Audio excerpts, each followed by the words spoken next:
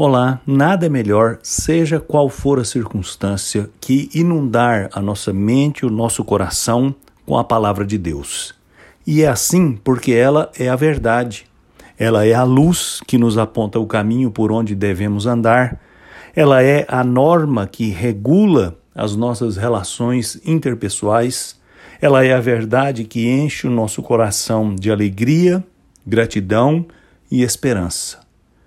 Paulo, escrevendo aos Colossenses, no capítulo 3 da sua carta, no verso 16, deu a seguinte instrução para aqueles irmãos. Instrução que serve para nós tanto quanto serviu para eles.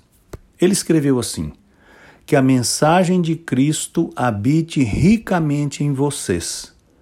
Ensinem e instruam uns aos outros com toda a sabedoria.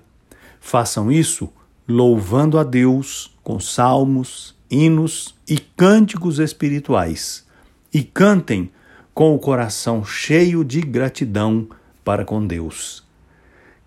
Certamente sua vida, a minha vida, a nossa vida, será grandemente impactada quando formos cheios da mensagem do Evangelho de Jesus Cristo. Seremos uma bênção e seremos abençoados quando nos instruirmos mutuamente com esta palavra de Cristo. E devemos fazê-lo com muita alegria e gratidão, porque a mensagem de Cristo, o Evangelho, é a boa nova que dissipa todo medo, que restaura a nossa relação com Deus, que enche o nosso coração de esperança, que nos permite construir relações saudáveis e sólidas, que nos faz irmãos, apesar de todas as nossas falhas. Portanto, não há nada melhor para a sua vida, em todos os sentidos, que encher-se do Evangelho de Jesus Cristo.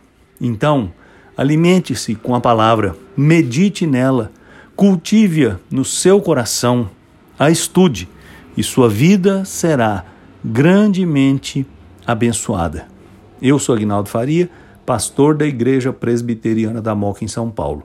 Vamos orar.